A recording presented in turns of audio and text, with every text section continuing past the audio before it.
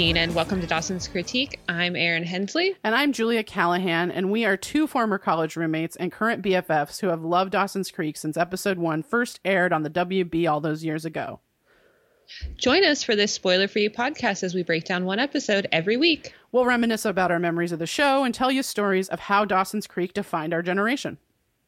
Today we discuss Season 3, Episode 13, Northern Lights. Northern Lights. This was written by Gina Fattore. Whoop, whoop. Directed by Jay Tobias, who directed episodes of Homicide: Life on the Street. Nice. And Chicago Hope. Yeah. It originally aired on January 26th, 2000. Okay, the description from Wikipedia. Dawson, lacking inspiration, makes the radical move of dropping out of film class to spend some time reevaluating his life. Back at the bed and breakfast, Joey is torn between attending Pacey's opening night and her date with AJ, who has come to Capeside for the evening. At the play, Andy must take over as director when Mr. Broderick falls ill. Jen agrees to meet Henry, but she throws him another block by bringing Grams as her date. That's it. It's weird that they center it on Dawson when he's kind of the C storyline. Yeah, exactly. Okay. I mean, that all happens. Yeah. No, it's definitely an accurate one. Yeah. So okay. All right. So My History is Mysteries on January 26th, 2000, the rap metal band Rage Against the Machine plays in front of Wall Street, prompting an early closing of trading due to the crowds. Nice. Awesome. January 30th, 2000, Super Bowl 34. The St. Louis Rams win the NFL championship for the first time since 1951, defeating the Tennessee Titans 23-16. January 30th, 2000, Kenya Airways Flight 431 crashes off the Ivory Coast into the Atlantic Ocean, killing 169. Oh my God. Yeah. And not to be outdone, January 31st, 2000, Alaska Airlines Flight 261 crashes off the coast of California into the Pacific Ocean. All 88 passengers and crew are killed. Oh my God, I don't even remember that. Yeah, it was that the Alaska Airlines one was from, I think it was from somewhere in Mexico to Portland, I think, or something. Oh, okay. So January 31st, 2000, Dr. Harold Shipman is found guilty of murdering 15 patients between 1995 and 1998 at Hyde, Greater Manchester, England, and sentenced to life imprisonment. The subsequent inquiry considers him to have killed at least 215. Oh my God. How did he kill him? I don't know. I didn't look that up. Whoa. But yeah, that's bad. Yeah. The number one movie is still next Friday. Cool. And good for them. That's awesome. Yeah. And the number one song still hanging on at number one, What a Girl Wants by Christina Aguilera. Xtina. Great. Well, she wasn't Xtina yet, but what a great time in media. Next Friday and Christina Aguilera. Damn. Just so good. So good. So yeah, Erin, that's what's going on. In Dawson's Creek, we're going to open at Joey's house. Yeah. Again, we opened last episode at Joey's house. Yeah. And Joey and Pacey are running lines for Pacey's play. Yeah. So the play is Barefoot in the Park by Paul Simon. Also, we're supposed to get in this scene a song by Savage Garden called Affirmation. That's what's supposed to be playing. Amazing. Just peak 2000. Absolutely. Also, yeah. More peak 2000, I have to point out Joey's shirt, which was a long sleeve shirt with this fake business on it. I don't know if you remember, there was a real move in the late 2000s, early aughts to have fake businesses, roller rink, so-and-so roller rink or whatever, on your shirt. It's an appropriation of Asian culture, you know, like how in Yeah. Japan they use a lot of English words, or like that was really popular. And then like in the late 90s, early 2000s, they're like, let's just put a Chinese character on it. Let's do like some bamboo and like, let's use some you know, English words together that don't make sense for a fake company, because that's part of the culture in Japan, you know. And you're like, oh. Yeah. And I seem to remember that Urban Outfitters did one that was insanely racist about like a laundromat that with a Chinese name, I think. And it was like, everyone was like, oh, okay. This shirt, however, is from American Eagle Outfitters. Okay. If I did not own the exact shirt, I owned many that were very close. That were like it. This was my aesthetic. The like kind of ironic t-shirts. That was my I was a real proponent of that craze. Interesting. Yeah. I mean, I was just like a Southern California, like Roxy Etney skater girl. Yeah. The huge skater shoes with the long skirts. I remember it. Oh, wow. Yeah, it was a look that we all have to live with. And absolutely. So Joey, like, they're like rehearsing these lines, and Joey's like, gets to a line and goes, no, I'm done. The next part is all just cuddling and kissing, and fuck that. I'm not doing that. And Pacey's like, come on, like, you gotta help me. Like, you know, I'm gonna get on that stage and like start and forget my lines and like, you know, you're gonna laugh at me tomorrow when that happens. And she's like, she's like, ooh, tomorrow? The thing is, I was planning on going on Saturday. Right. And he's like, what? Come on, you have to be there opening night. Like, that's like, you need to be there the first time. Like, you know, you need to see me fuck up. And what watch the hell? The props fall down. And like, what do you mean? Like, and she's like, I kind of have plans tomorrow. She's like, I kind of have him, like, there's a guy that and he's like, plans, huh? What? You don't have any other friends? Like, what? And she's like, I mean, like a guy I kind of made plans with. He's like, what guy? What do you mean? Yeah. College guy? And she's like, yeah, college guy, aka AJ, aka the guy who was a total dick to Joey, and then talked her ear off about Ulysses for 8 hours, and she somehow then like at the last minute asked, so what do you like? And somehow she's like, good choices here, for male companionship. And she's like, the thing is, like, AJ is coming to town and he invited me to see the Northern Lights. Right. And Pacey's like, you can't fucking see them this far south. Okay, I did look this up. Which is untrue. You can see it in Anza Borrego, which is a dark sky. It's a dark sky national park, or I'm sorry, state park. And again, it's almost on the border of Mexico in California. Yeah. So that's like significantly far south compared to Cape Side. Right. I think the farthest south they've ever been witnessed is Honolulu, from the thing that I read. So, you know, it is rare. And the colors show up differently, like it is a little bit different, but you could definitely, I think you can see it like, I guess if I look at the parallel of Boston, I mean, you can definitely see it in Montana. It's like a similar parallel. So yeah, exactly. So Pacey though is like not having any of it. He's like, come on, you can't do it. Like, Like, and he's like, Joey's kind of telling him about AJ and like what they're gonna do, and he's like, this sounds like an excuse to like remove your pants. In your pants. Which I was to like, separate you from the Potter pantalones. This is such a thing in the 1990s and 2000s, and I mean, like, to be honest, all of history. But like, where it's like, girls don't like sex, and their goal in life is to fight off the men who are the only ones that like sex, the only ones who are actively seeking out sex. You know? Absolutely. Is that not the reality of your life? And you can kind of then remember why this storytelling is like, then makes it out to be like Jen so fucked up because like she actively seeks sex and like, you know, and that's like uncommon for it's unladylike. It's unladylike. Joey is the true hero because she is constantly fighting off sex. And like I a while ago I talked about Joey's sexuality and like that I'm gonna kind of keep coming back to it, and like don't think that I have forgotten about that. Right. We are going to keep coming back to it.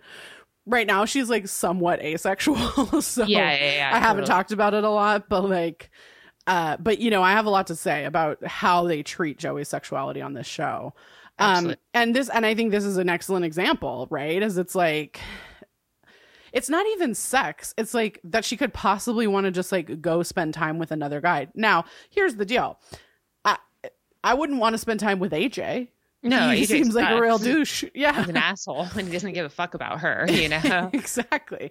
But like, there's also this part of me that's like, Joey going out with other people seems like a fucking great idea.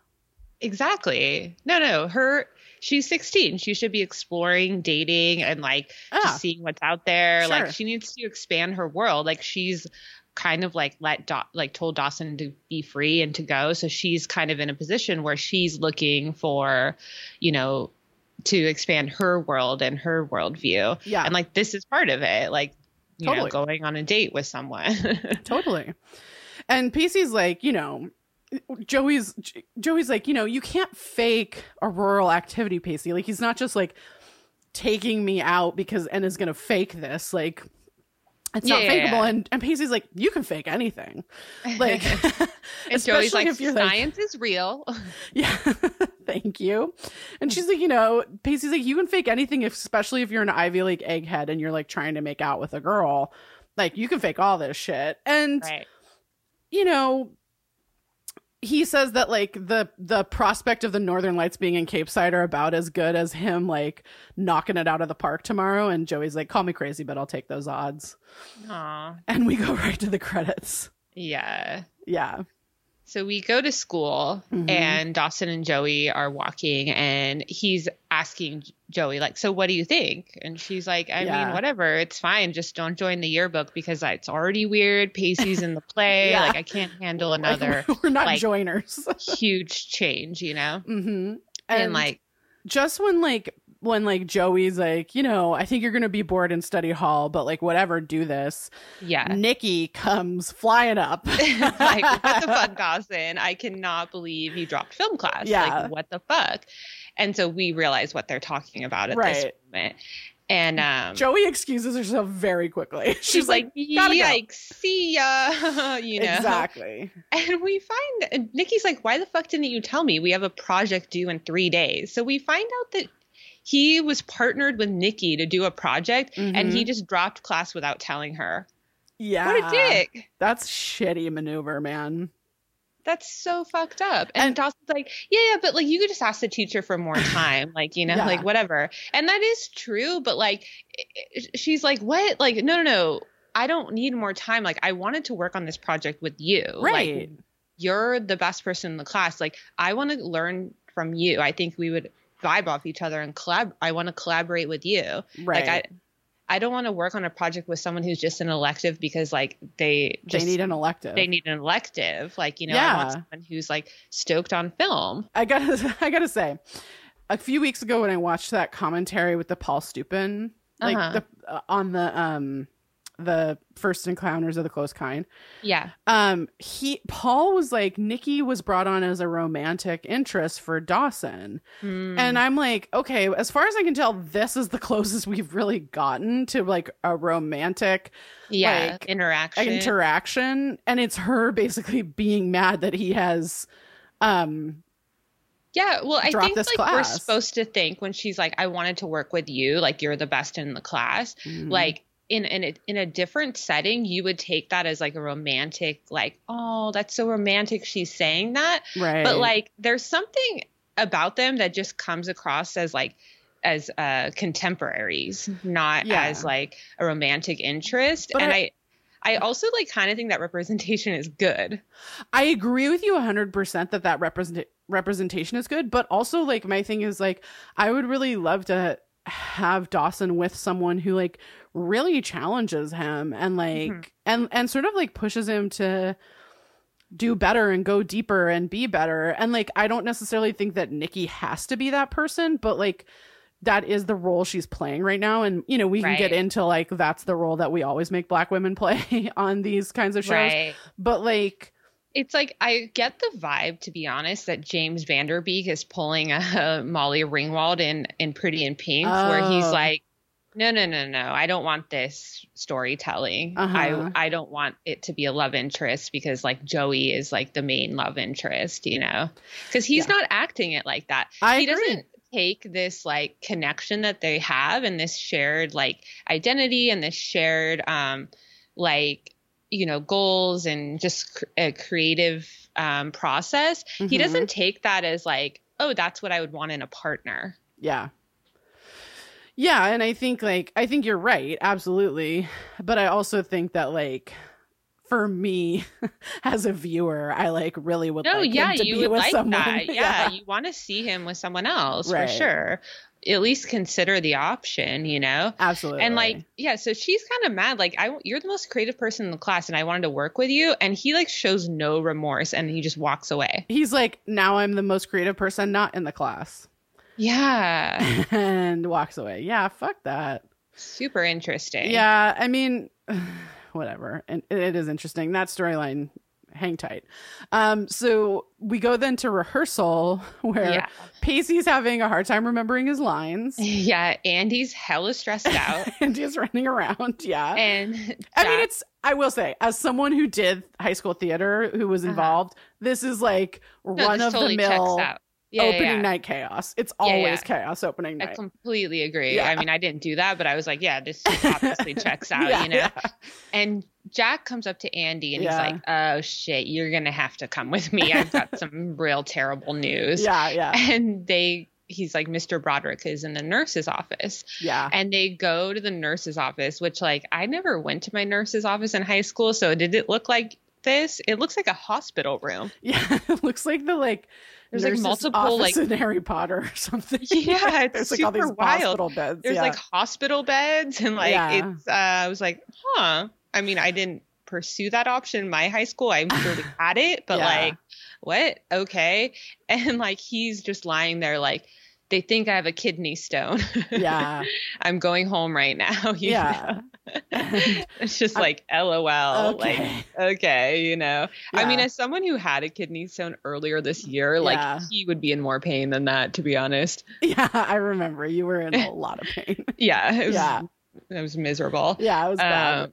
Yeah. And he's like, look, to Andy, he's like, look, you're going to have to do this on your own. And he actually gets nice to her. And he's like, to be honest, everyone knows you were running the show and like this was like your deal. Right. And he's like, you know, because Andy's like, wait, you can't not come. Like it plays in 8 hours.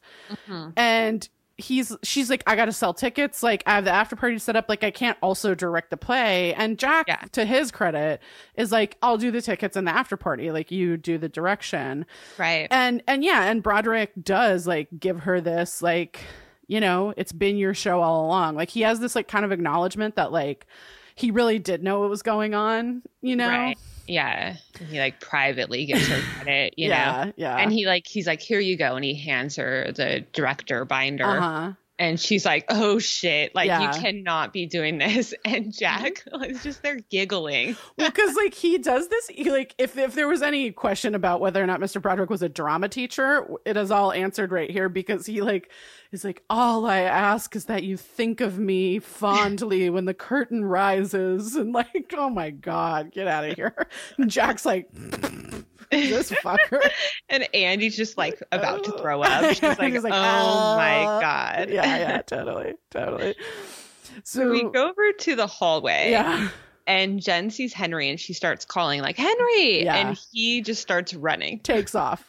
And she's like, what the fuck? And so she like thinks like, oh, okay, I'm gonna thwart this plan. And she runs in the other direction to catch him. She bumps right into him. Yeah. And he's like, why the fuck are you trying to cancel our date? And she's like, what do you mean? She's like, I'm not, that's not what I'm doing. That. Yeah. And he's like, you've been ignoring me all week. Every time you see me, you got a look on your face. I know you're trying to cancel. Yeah. And she's like, no. I'm not canceling anything. Yeah. She's like, postponing. Yeah, I need a rain check. Because she's like, I'm not canceling. And he's like, oh, okay. Like, what's up? Yeah. And then she's like, I need a rain check. I need to postpone. She's like, I have to go to the opening of the play. I really want to support Pacey, my best friend. Right. I mean, obviously, yeah. the best friends of the show. Yes. And also, like, actually, that is a good reason to cancel it. Absolutely. Or to, like, postpone a date. No, and Henry agrees. He's like, okay, great. Like, I'll go with you. Like, that would be super fun, you know? And Jen's like, shit, I didn't think about that option. Yeah. He's like, okay. And he's like, what time's curtain? And Jen tells him, and he's like, okay, I'll be there. And then in like the most un-Henry move we've seen so far, stops and says, is that all right with you? I know. I was like, oh, okay. And Jen's like, yeah, but like you can see on her face that she's like very hesitant about like this whole situation. Yeah, she thought that this would be a way to cancel the date. Yeah. And she didn't really think through who Henry is, how high school works, you know? Yeah. Like, exactly. So we go to Joey's house, and Joey is telling Bessie to get away from her with the eyelash curler, and calls it a medieval torture device. And to that I say, a hard agree, gal. A hard agree. So funny. I love it. And Bessie is like, I don't know, this is kind of creepy. I don't know if I'm comfortable with you going out with like a college dude. Yeah. I'm gonna draw a boundary here. Yeah. Thank God. Bessie's the only one who's like that we've yet to see. I don't think this is a good idea. Yeah. Older men, you know? Yeah. And Joey's like, look, he's only 19, I think. Well, and it's like, I had a moment with that because I was like, okay, he's 19 and she's like 16. Like, yes, that is not a huge age gap. You know, they're going on a date. It's not like they're like sleeping together. Yeah. It's, you know, there's this part of me that's like, I get it. I guess there's the part of me that has been a 19-year-old sophomore in college is like, you couldn't put me in a room with a 16-year-old at that point, and like, I would have chewed off my fucking hand to get out of there. Exactly. Yeah. It's like an experience thing. I mean, and this is the complicated thing of these like little gray areas that like 16 to 19, 15, like, you know, that 5-year period. Yeah. It's like, oh, well, he's only like 20, he's under 21, you know, it's super complicated for sure, you know? And so they hear a knock on the door and Bessie's like, let Bodhi get it. Like, come on, you know? And and then Pacey runs in. Well, because there's a knock on Joey's bedroom door then after they hear at the front door, and Bessie answers it and then immediately shuts it. In Pacey's face, like, and she's like, it's a boy, but it's not the boy we thought it was. And like she opens it and Pacey's like, can I come like, yeah. And Pacey starts spinning. He's riled. He's like, I tanked, I knew none of the lines, like this is gonna be a disaster. And Joey really like, she's like, calm down, you're just nervous, like, you know, this play, we went through it, like, you know, and Paisley's kind of like, well, I know the play when I'm running it with you. And then says this like really hilarious line that I don't think they meant to be hilarious, but he's like, when I'm running it with you, I know it, but when I have to do it with actual human beings, I don't. Love it. Good one. And Joey's just like, calm down. Like, you're going to be fine. Yeah. Like, it's going to be fine. You know it. Like, no. And she's trying to like be a calming force to him. And she apologizes to him for not being there. Yeah. You know, she's like, I'm really sorry, but like, you know, and he's like, look, okay, there's going to be an after party. Mm-hmm. Why don't you come to that? You know? Yeah. And he's like, you know, you're going to need a shoulder to cry on when this Northern Lights thing doesn't work out. So he's going great. And he's like, what's the deal with this science shit? I thought he was an English guy. Right. And I'm like, fair point. Like, this is fucking bizarre. Because she's like, oh, yeah, well, don't count on it because, like, you know, auroral activity, and, like, starts into this, like, science lecture. Paisley's like, what the fuck, man? Like, this guy's a poet. And then Joey calls him a Renaissance man. And, like, it's so relatable to me that she's, like, so taken with AJ, but then also I'm like, girl, run from this. He sucks. I know. And Pacey's like, oh, great. So we can bore you in 6 languages. And Joey's like, no, 3. 3. Yeah. English, French, and Latin. Yeah. And then Pacey says one of my favorite things. He's like, Latin? He's like, Spanish is the foreign language of the people, but why would you use Latin? Like, it's a dead language. And I was like, I mean, amen, Pace. It's like such a common thing for like SAT prep to learn Latin. I know, but honestly, how much more productive could we all be if we knew Spanish? You know what I mean? Like, Latin does not help. Right. Not to sound like an American about it. Everything is productivity. But I mean, knowing a dead language is kind of wild, Absolutely. I mean, it's just like, okay. Absolutely.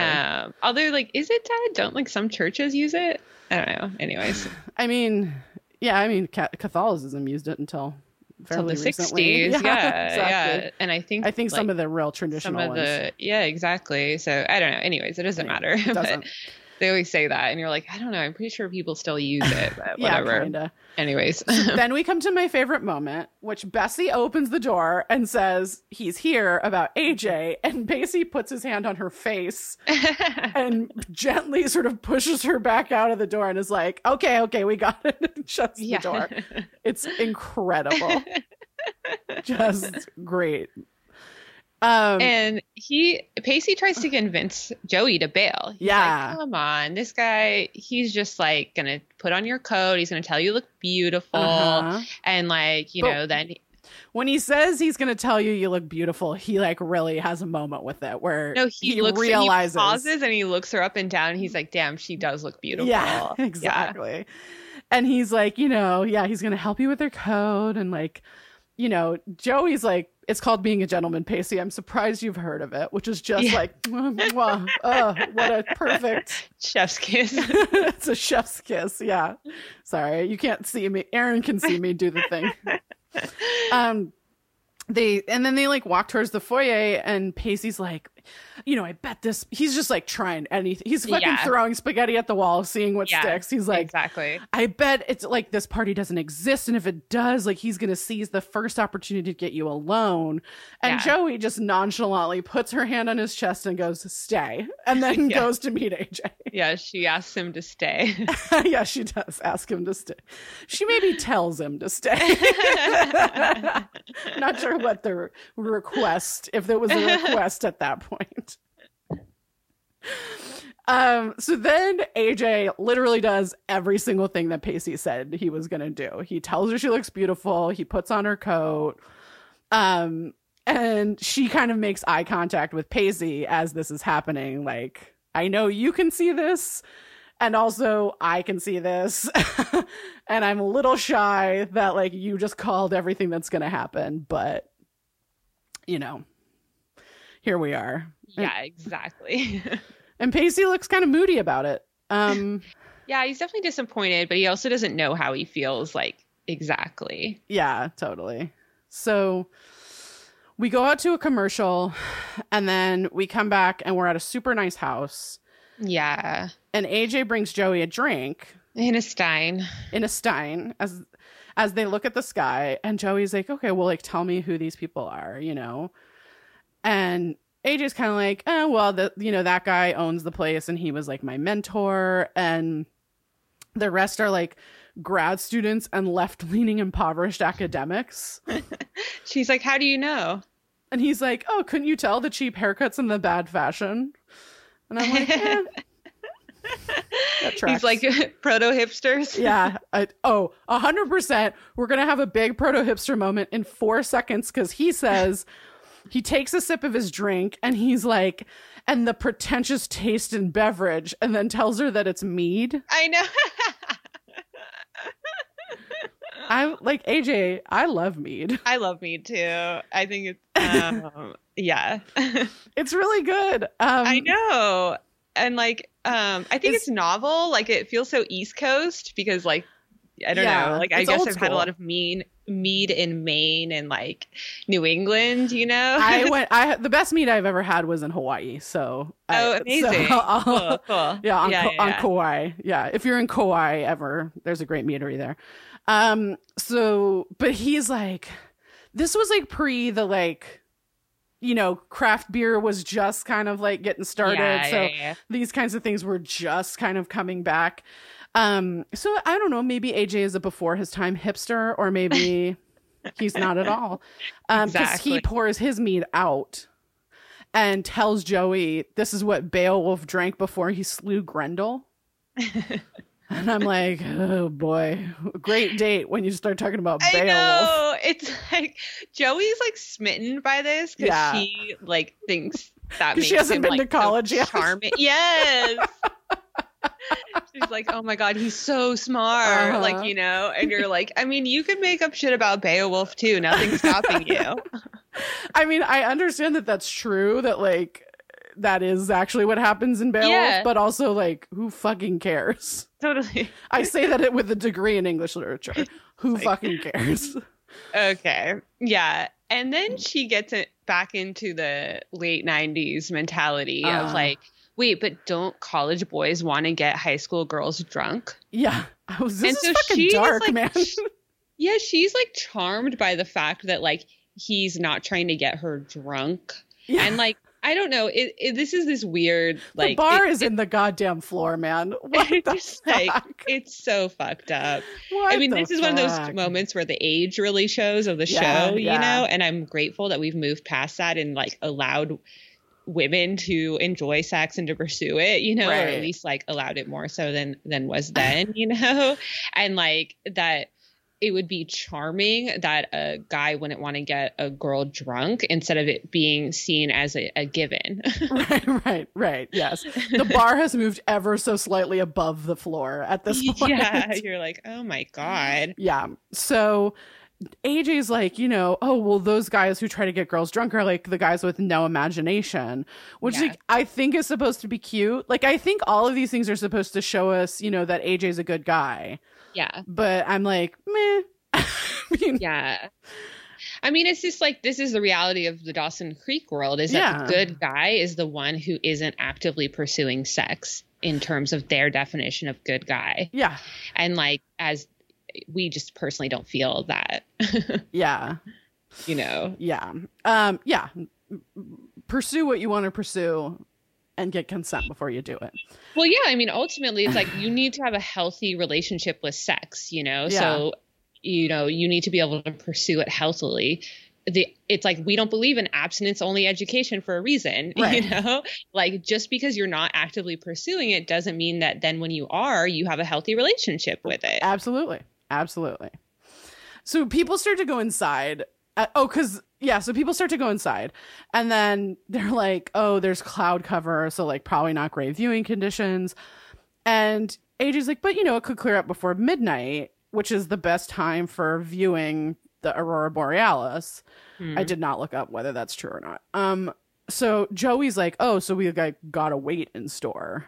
Yeah, she's like, oh shit, we sound like we've midnight. Got a long time. Didn't tell me about this part, you know? Yeah, and he's like, yeah, it's kind of cold. Maybe we should go inside. Yeah, and then AJ's like, yeah, why don't we go for a walk? You know, like it'll be hella boring in there, you know? But it's also the same thing that Pacey said to her, which is like the first chance he gets, he's going to try to get you alone.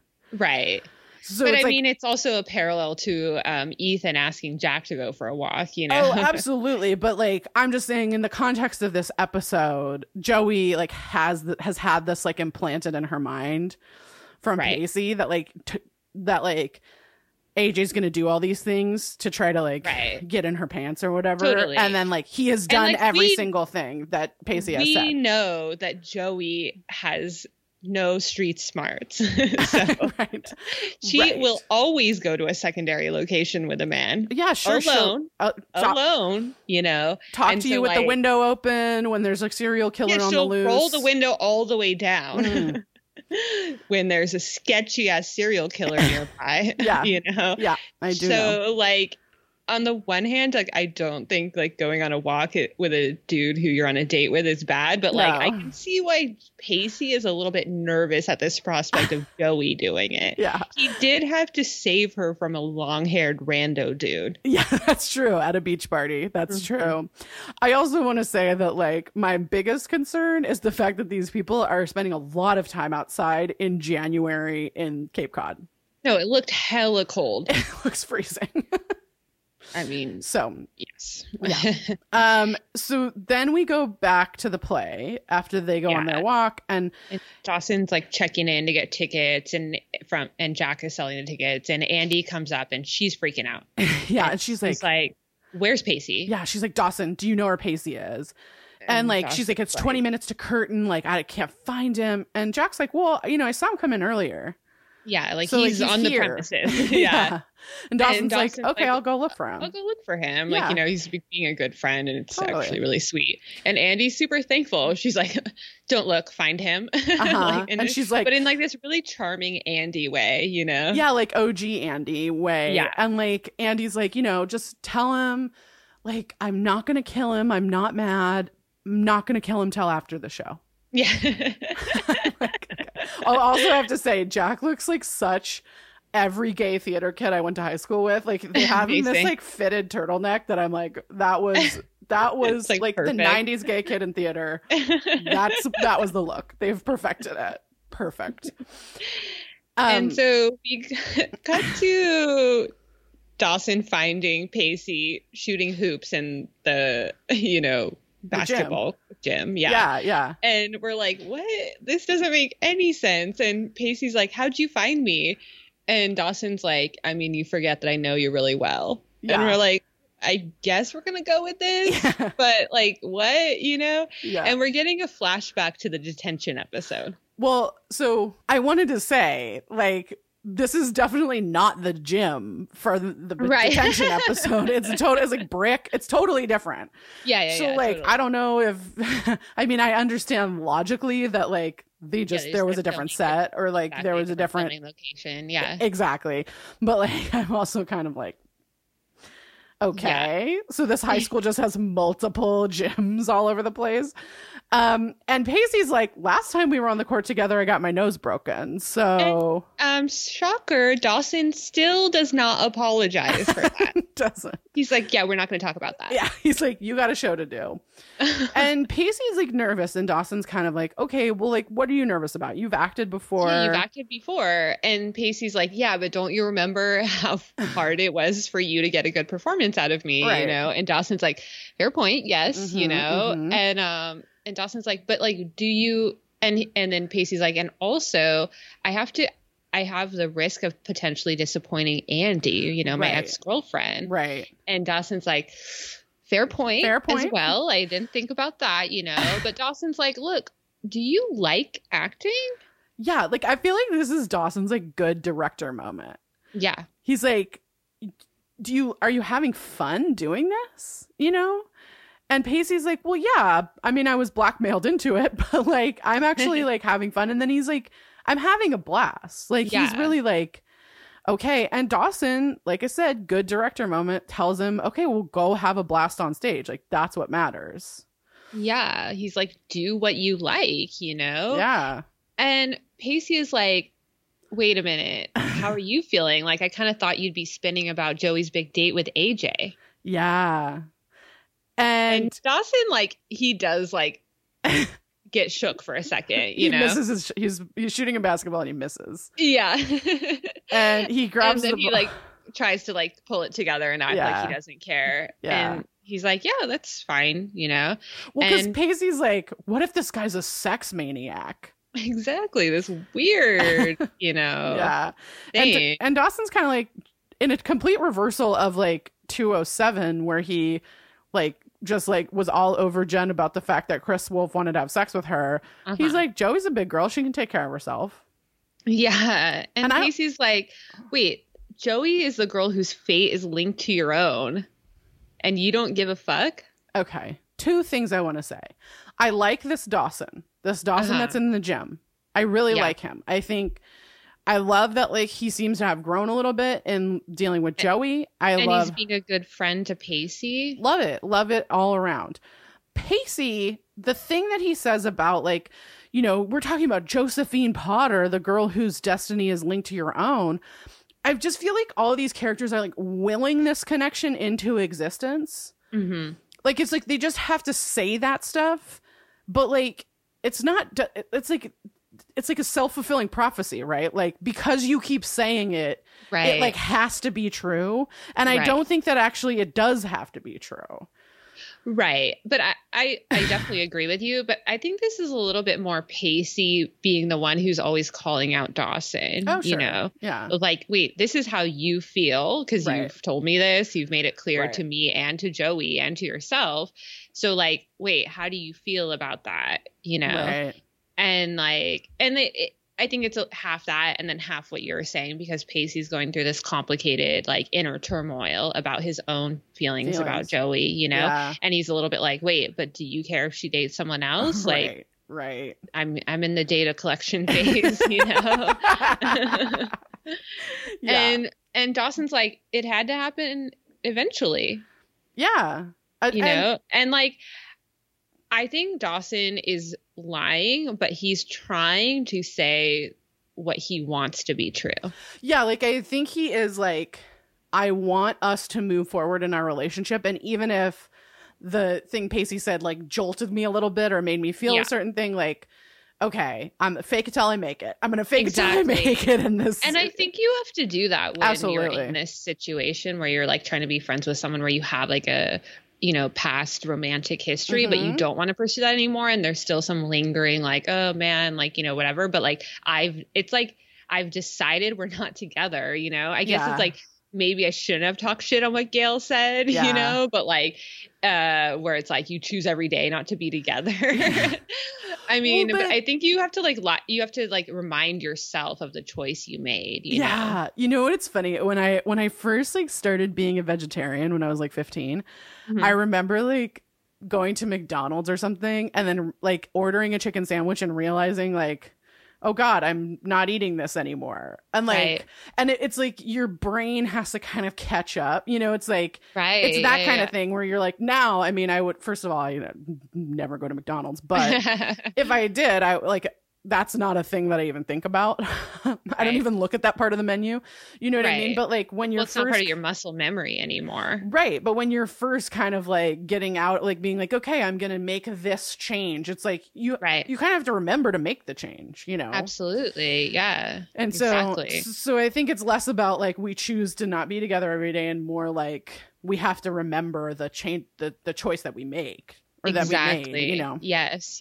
And hold our own selves accountable to our own decisions we've made, you know? Yes, I do. So we go inside the auditorium then. And Henry walks in and Jen is like, hey, Henry, over here. Like, and Henry's like, I thought we were going to meet outside. And she's like, oh, I thought, like, the first person would come get seats, you know? And you're like, no, this is pre cell phone, so Henry's right. Yeah, exactly.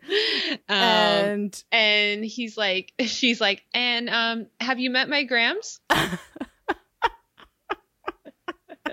And it's very clear that Henry did not know Grams was coming, and Grams did not know that Henry was coming. They're both shook, and Grams, God bless her soul, she just blows Jen's cover. Calls her out entirely. It's like, I'm not participating in this. If you had told me Henry was coming, I would have let you two be alone.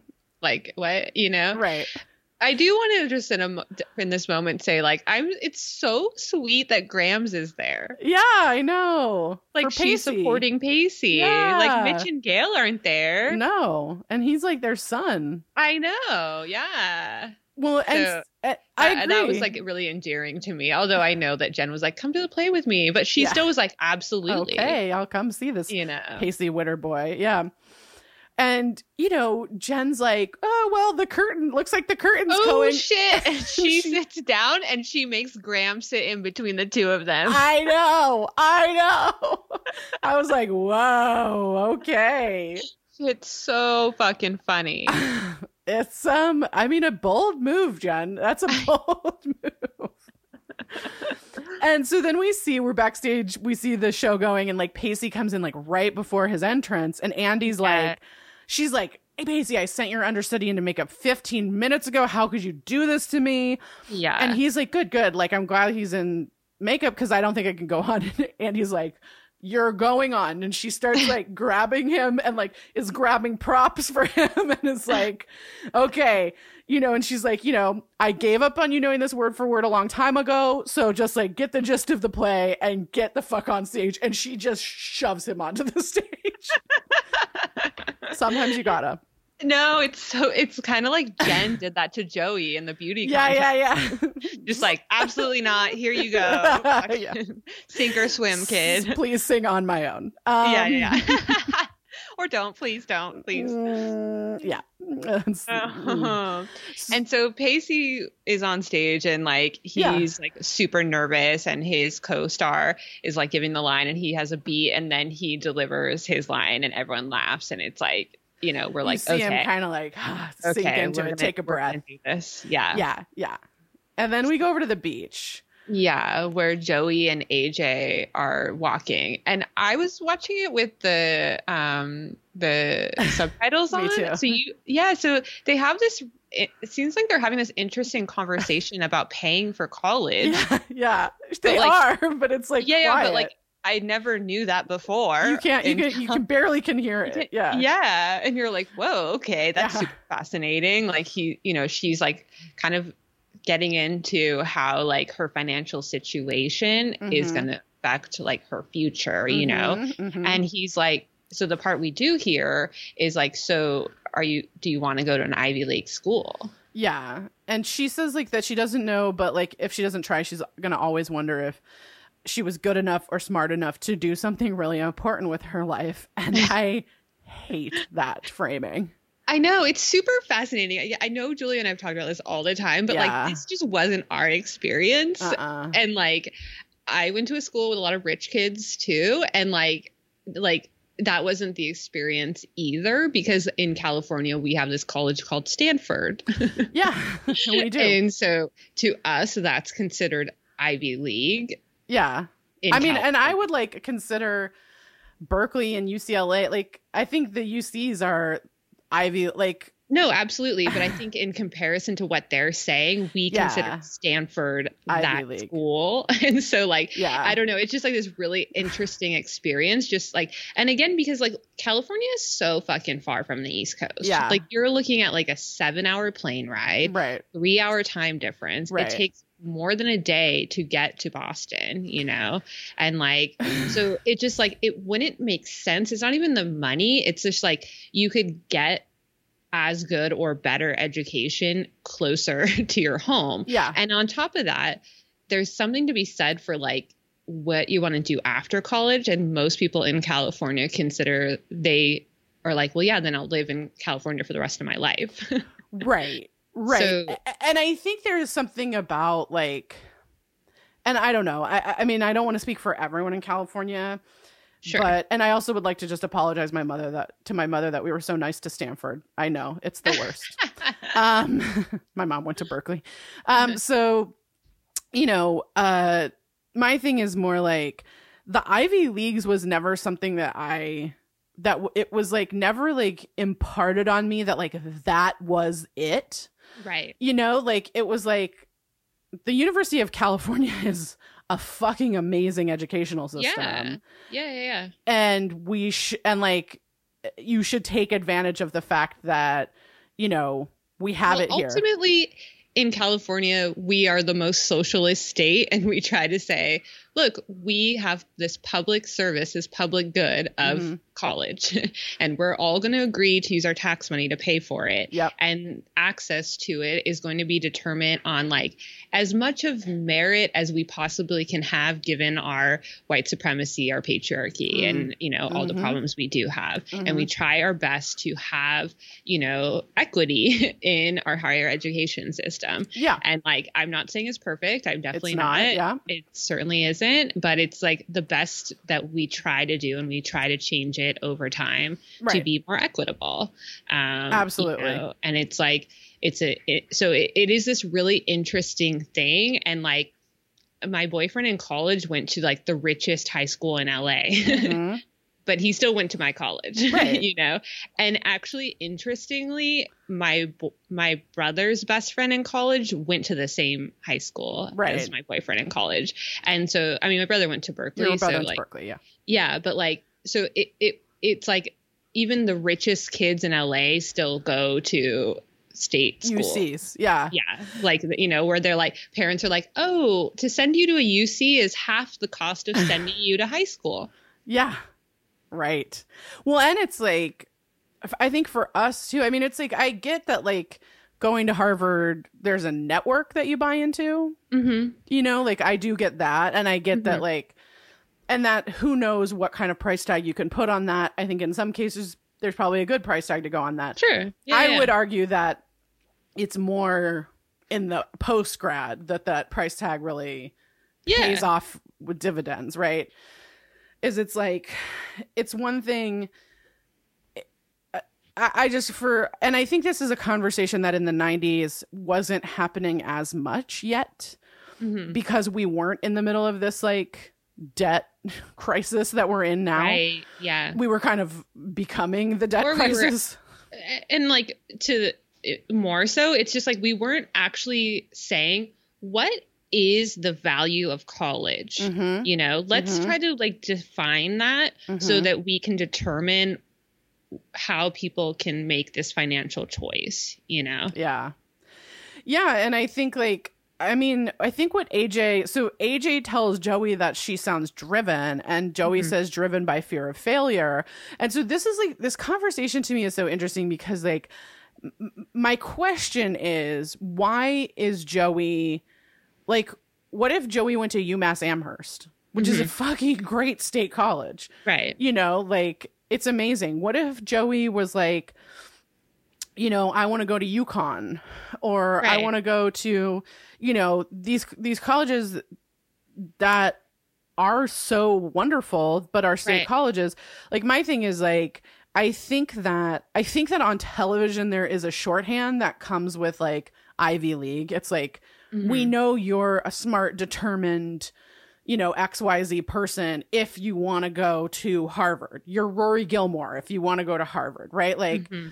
like it's such an easy shorthand. So I get why this is like a storytelling that we get so often on television mm-hmm. because it's such a simple shorthand. Right. You know, but I also, there's this part of me that's like, have we kind of fucked ourselves? I mean, I completely agree. To me, I'm just like, can we dismantle this bullshit classism? Like, what? Are you kidding me? Like, her life, she wants to like prove that she's smart and like smart enough and good enough. And the only way she can do that is by getting into this like elitist bullshit school. Like, it's like a false equivalence, you know? Like, I want that for her because she wants it. But I don't think that that's a way to prove that you're good enough or that you're smart enough. And I mean, college does not equal success. You know, I mean, I was having this conversation with my mom earlier today of like, you know, I think for me as an adult, it took so long to like reconfigure my thinking about what and really like be true to myself about what I thought success looked like mm-hmm. and then go for that.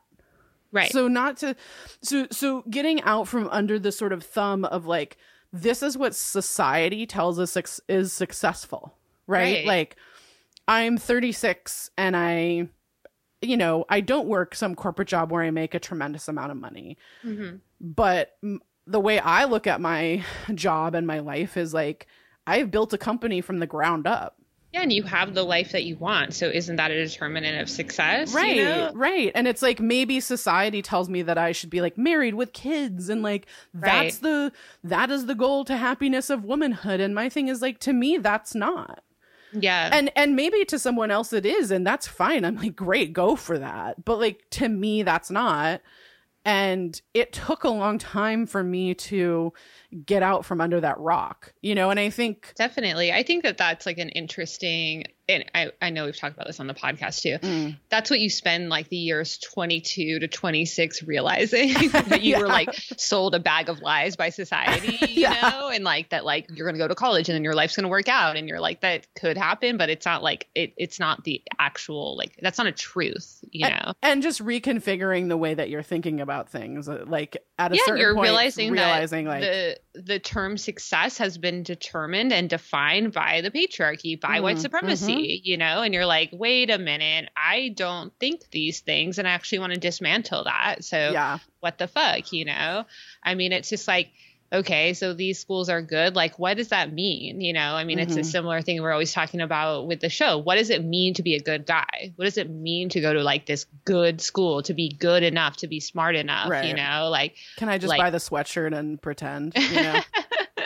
It's just super fascinating, you know? Yeah. And again, like, this feels super East Coast to me, you know? And even at the time it felt that way because like, I knew people that were super driven to go to Stanford and like that was their dream and their goal. And I definitely knew people like that. And so like I could understand like this drive to go to a certain college. Absolutely.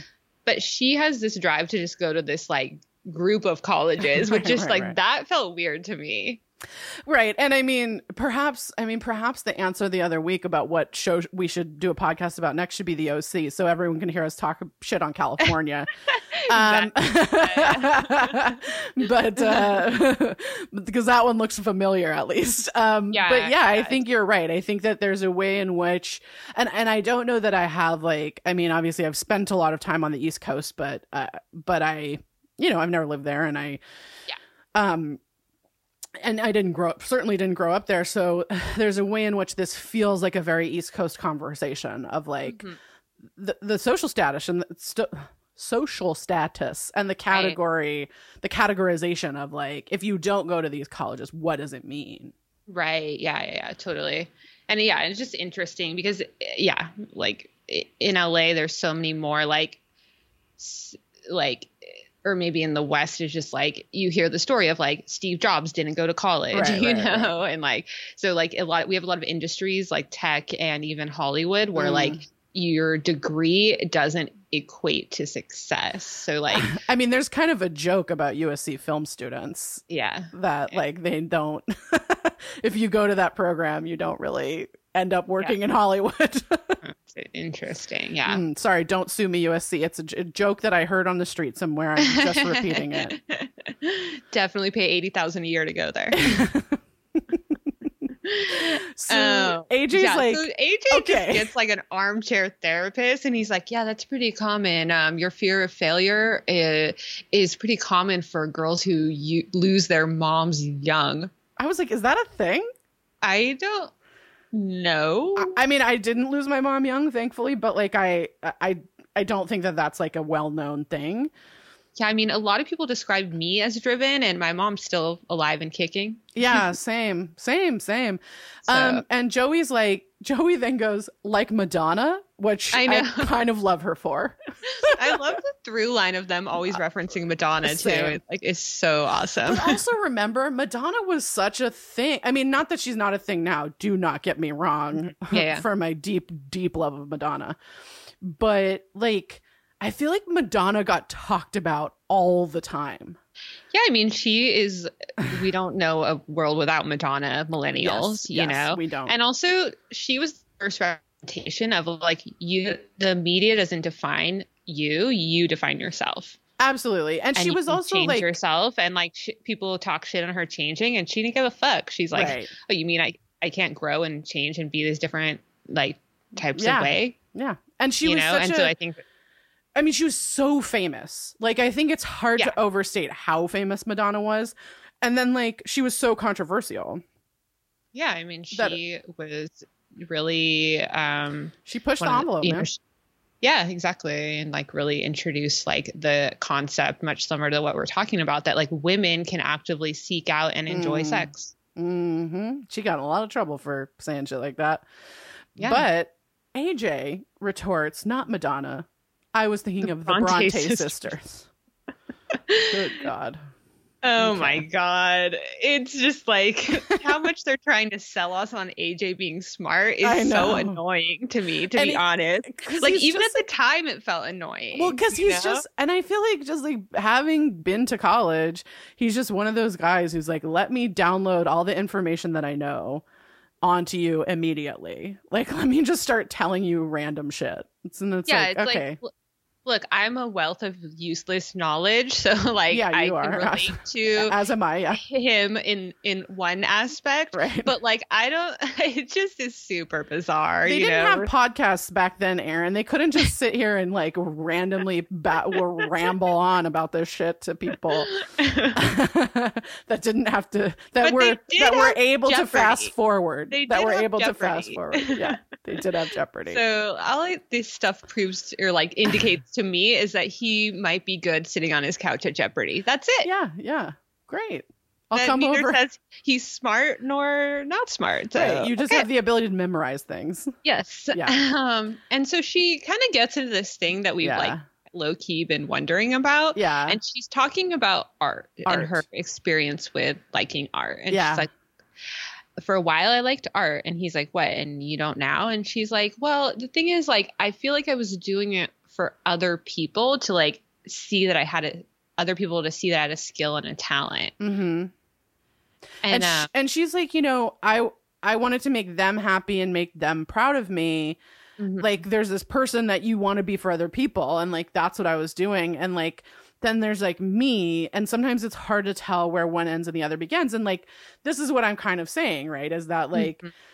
as you grow up, you have to sort of start to assess where you're at and where your joy is and where your success is. And you know, I mean, it's a painful lesson to learn that you can't live for other people. Yeah. And also, like, if you're going to pursue a hobby, you need to make sure it's your own and you're doing it for yourself, Sure. you know, or at least like you've found a home within that hobby that's for you, Mm-hmm. Yeah. you know? So it's like, I guess Art Joey is over. I don't know. I guess Art Joey is kind of over. Like maybe she still appreciates art, but Yeah. she's not going to draw Jack on the couch naked anytime soon. So And- then AJ talks about the Northern Lights and like then goes in for a kiss. Yeah, he tells her that the Northern Lights in medieval Europe, they used to think that the Aurora Borealis was the spirit of dead warriors. And they start talking about what it actually is, which it has to do with like charged particles. Yeah. And Joey's like, well, that's not as romantic. And AJ's like, well, you know, from the particles point of view, inexplicably drawn to something, unable to resist. And then he like leans in and kisses her. And I'm like, this is not romantic. It really is weird. I mean, we're supposed to be like, ooh, charged particles, charged energy, Yeah. romance, kiss. And you're like, ugh. I mean, it's hard because like, I wish we liked AJ because I want this for Joey. Like, her I to feel pursue the same someone way. else, you know, but Mhm. like, I just like, I think AJ is just such a weird character, and the way that they're like, he's like, you know, like a Renaissance man. He knows so much about like medieval Europe, but also science, you know, and whatever. And it just is so boring. Agreed. And like they pull away and Joey's like, I just remembered I have to meet someone somewhere.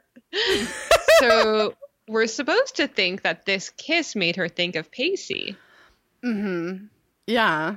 And because AJ's like, wait, now? Wait, what? You're gonna leave? Like, what? Yeah. Okay. And he's shook, and I mean, we are too. It was like a little bit it's like, a little whoa, abrupt. okay. Yeah, it's abrupt. Okay. And so we cut over, and the play's going well. Uh-huh. Pacey's killing. Yeah.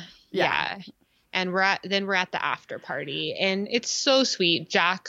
Okay, wait. But I gotta say, Okay. I did theater in high school. Uh-huh. The after party after most nights was at Denny's. And we all went to Denny's. It's just like a group of people would be like, we're going to Denny's.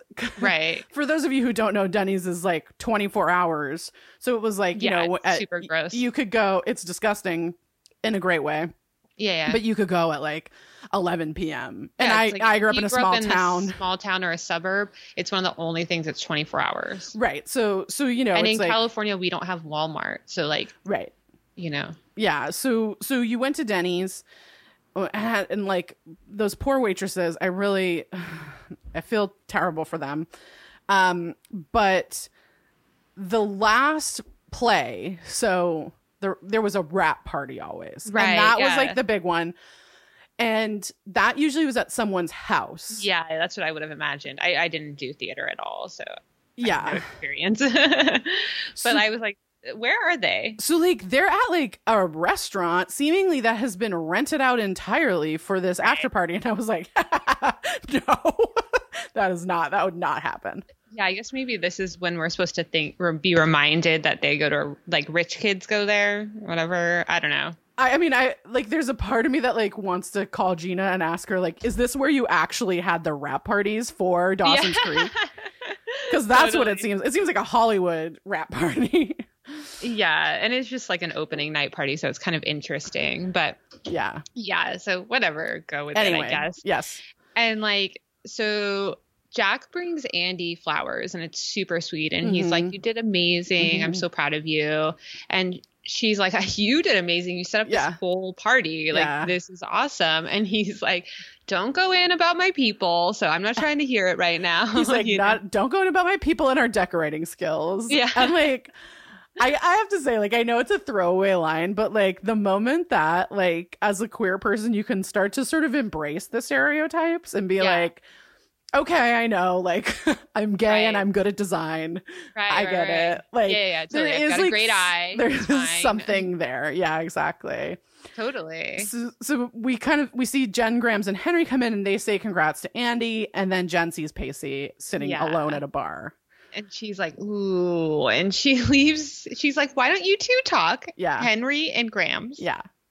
You guys go get some punch. Okay. And she goes over to talk to Pacey, and they're shook because they should be, but like, it is really sweet. Like, Jen is such a good friend to everyone. I just fucking love it. Yeah. So she goes over to talk to Pacey, and he's like, thanks for coming. Yeah. And he's like, yeah, I wouldn't have missed it for the world, you know? Yeah. And he's like, not a widder in sight. Yeah. Yeah. And he's like, but Dawson and Jack and you came, and I like really appreciate that. And Jen senses his like melancholy and is like, but who's not here? And he's like, who? And she's like, Joey. And she kind of calls him out, Yeah, because she's like, well, because like Pacey's like, well, she couldn't make it, she had a date. And Jen's like, well, she missed a great show and an incredible leading man. Yeah. And I was like, oh, does that have a little bit of a deeper meaning? Like, Joey's missing an incredible leading man. Yeah. Like, who's cast in the role. Yeah. And like a deeper meaning than just Pacey as the Robert Redford character in Barefoot in the Park. Right. Yeah. And Jen's like, but you hardly noticed that Joey wasn't here, right? Yeah. And he's like, hardly. And then Joey walks up behind them. Well, Jen's like, you didn't notice she was here. Yeah. And Pacey's like, I didn't notice that. And Joey's like, who wasn't here? Yeah, exactly. And Jen's like, fuck, oh shit. and Pacey's like, oh shit. Yeah. Pacey's like, no one, we don't know. Yeah. But he's like kind of like, shocked. He's taken aback. Yeah. Yeah, that she's here. Shocked. Yeah. And so we move over to this table where Dawson's sitting, and Nikki comes up. And I think this was an outtake because Bianca Lawson is definitely laughing at, I think, this line. As she says it, she's like, I come bearing crudités. So weird. I was like, okay. And she's just kind of like, what are you doing? You're taking this too far. Like, we talked about like you changing and like broadening your horizons, but I definitely don't think you need to drop your film class. And he's like, it's only an elective. Because, she's like, Dawson, people shouldn't get disillusioned and give up the biz until they're like 25. Totally. Which is almost the exact age I got disillusioned and gave up that biz. And she's just kind of like, I thought film is who you are. Yeah. And he tells her, like, after we had that conversation about like how there are so many different things to be passionate about, like I got home and I took all the movie posters off my wall. And he tells her this story. He's like, I keep thinking about this, like this experience when I was 10 and my parents took me to see Jurassic Park, and there was a guy in front of me that kept making out with his girlfriend.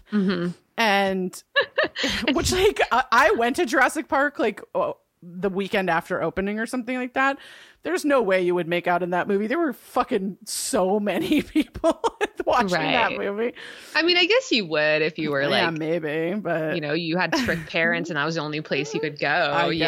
I guess. But it's funny. And then Dawson's like, I was so mad and I couldn't believe it. And I like tapped him on the shoulder and asked him to stop. Yeah.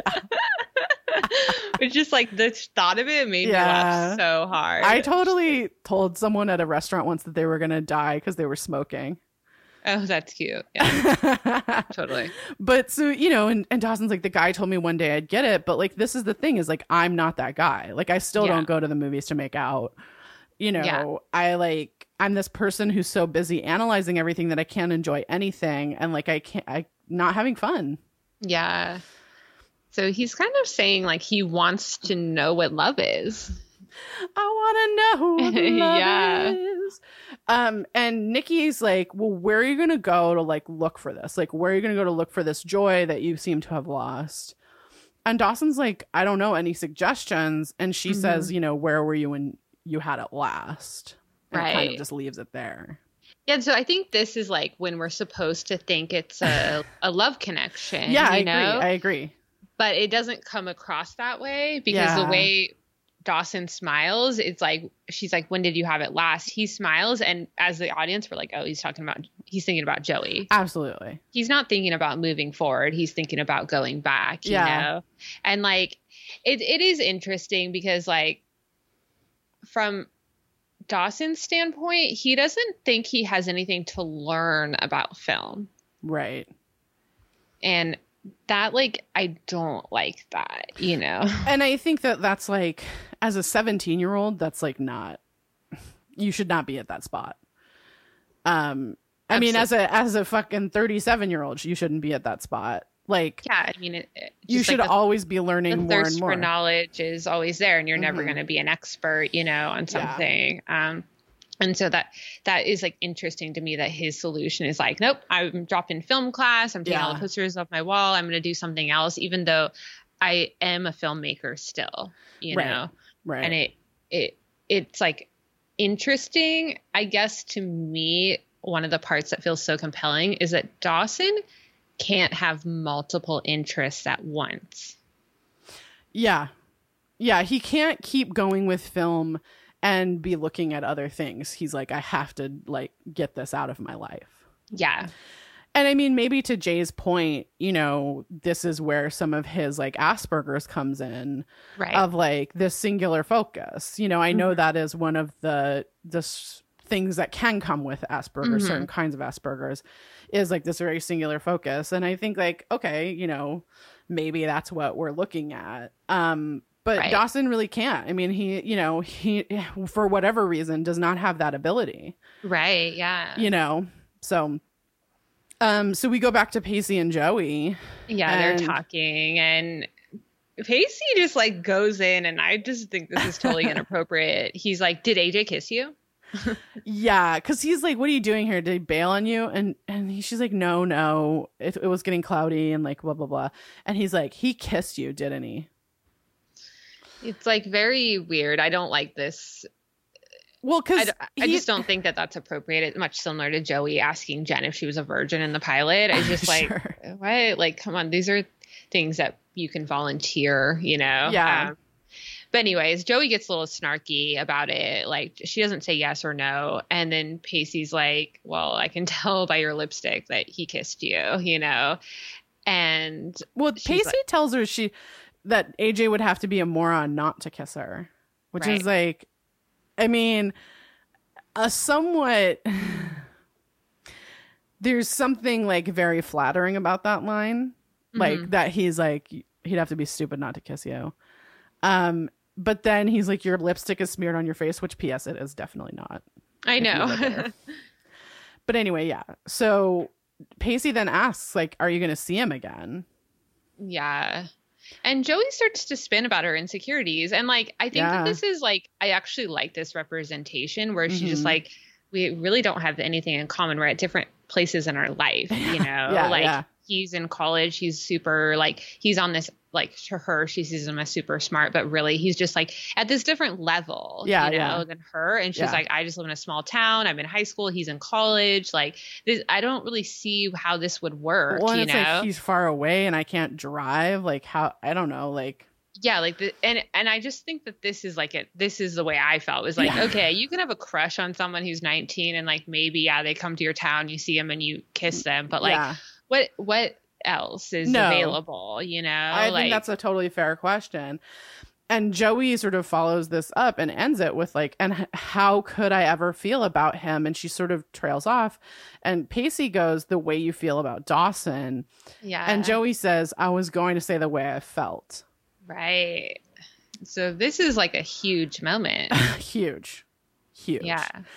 Because we've seen like Joey being so heartbroken and still wanting to be with Dawson at the beginning of the season. And then when they got erupt in that fight, about Nikki, she realized like she just needs to move on and let go, you know?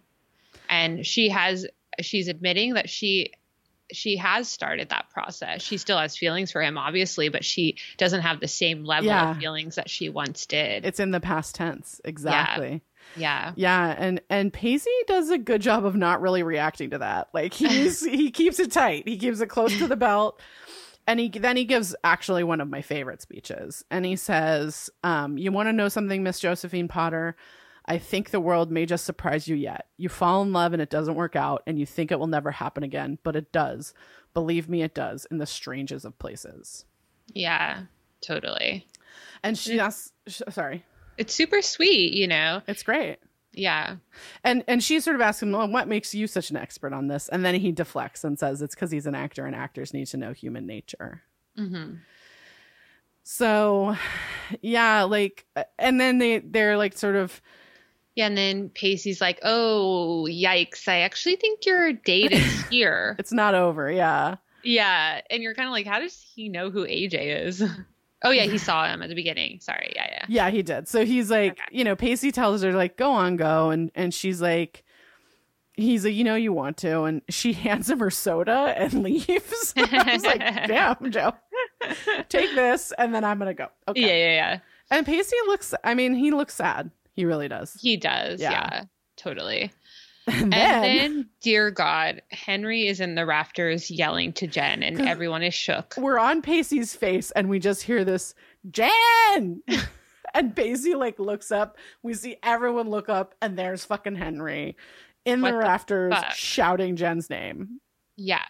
What the fuck? Also, my note was what the fuck. And Jen's like, get the fuck down. What are you doing up there? And Henry's like, I just want you to admit it. Yeah. And she's like, admit what? And he's like, say I, Jen Lindley, am embarrassed to be on a date with Henry Parker. He makes her repeat that. He makes her say it aloud, like a vow. I cannot believe she just does not leave the restaurant. I would just leave the restaurant. I'd be like, okay, thank you. You're on this rafter. Okay. Goodbye. And then she's like, and say you've been spending the past 5 months making me miserable to ignore the fact that you like me. And she was like, hard pass. I will not fucking say that. She says, Henry, get down. I'm not fucking saying that. And because she hasn't been doing that. I know. We've been talking about it. That like, even if she has developed feelings for him at this point and like. Yeah, this like the storytelling of the last like 3 weeks doing not making him miserable, but like confusing him to ignore the fact that she likes him for sure. But 5 months? No. So it's weird. It's like this to me is like kind of unforgivable. Like the fact that like a huge portion of their class is there. Yeah, like it's like this weird public calling out of this. Like he's creating a narrative that actually isn't true and he's yelling it to the whole class. Yeah. Fuck that Super shit. weird. Yeah. Yeah. So we go outside then and AJ and Joey are like talking and he's like, I wanted to ask you like what you meant earlier. Yeah. She's like, why are you here? And he's like, oh, I actually didn't leave. I was just in the parking lot. And I kind of like this part. Yeah. Yeah. Me He's too. like, look, sometimes people say things to you and you like spin them over in your head, and that opportunity for you to ask them what that meant is very small, and like that window closes very soon. So I actually wanted to come and ask you, like, what happened? Like, I kissed you and then you left, or you wanted to leave, and I just wanted, like, I actually, I think it's such an interesting thing, because he's like, did I cross a line or a boundary, and did I do something that made you uncomfortable? And like, I'm not good with girls, so I want to learn from this instance. Right, because like Joey's like, you know, I panicked, I don't have grace under pressure. And then AJ's like, well, you know, this was a kiss. It like wasn't the running of the bulls in Pamplona, which I'm just like, do you have to just like make these references every time, dude? And it's a false equivalence. Like, okay, you're not smart. Like a kid, you could have found something better. Also, but anyways. like, whatever, who cares? Okay, so Joey's like, you know, you kissed me and I realized that I was standing with this person who has skipped a million grades and knows everything about everything. And I knew that when you stop kissing me, you would realize you made a mistake, because most things you talk about, like, I don't know what they are. So it's like her insecurities come out. Right. And also admitting, like, I just think we're at different places in our life. Absolutely. Like, you know, like, I find you to be compelling and interesting and the type of guy that I would like to see myself with. But like, I would never get over the fact that I would feel insecure around you because I'm 16 and live in Cape Side. Right. You know what it kind of reminds me of? I mean, maybe this is a weird comparison to make, but you know, Marilyn Monroe, when she was dating both of the Kennedys, had like a notebook that she kept where like when they would say things, they would like, she would write it down.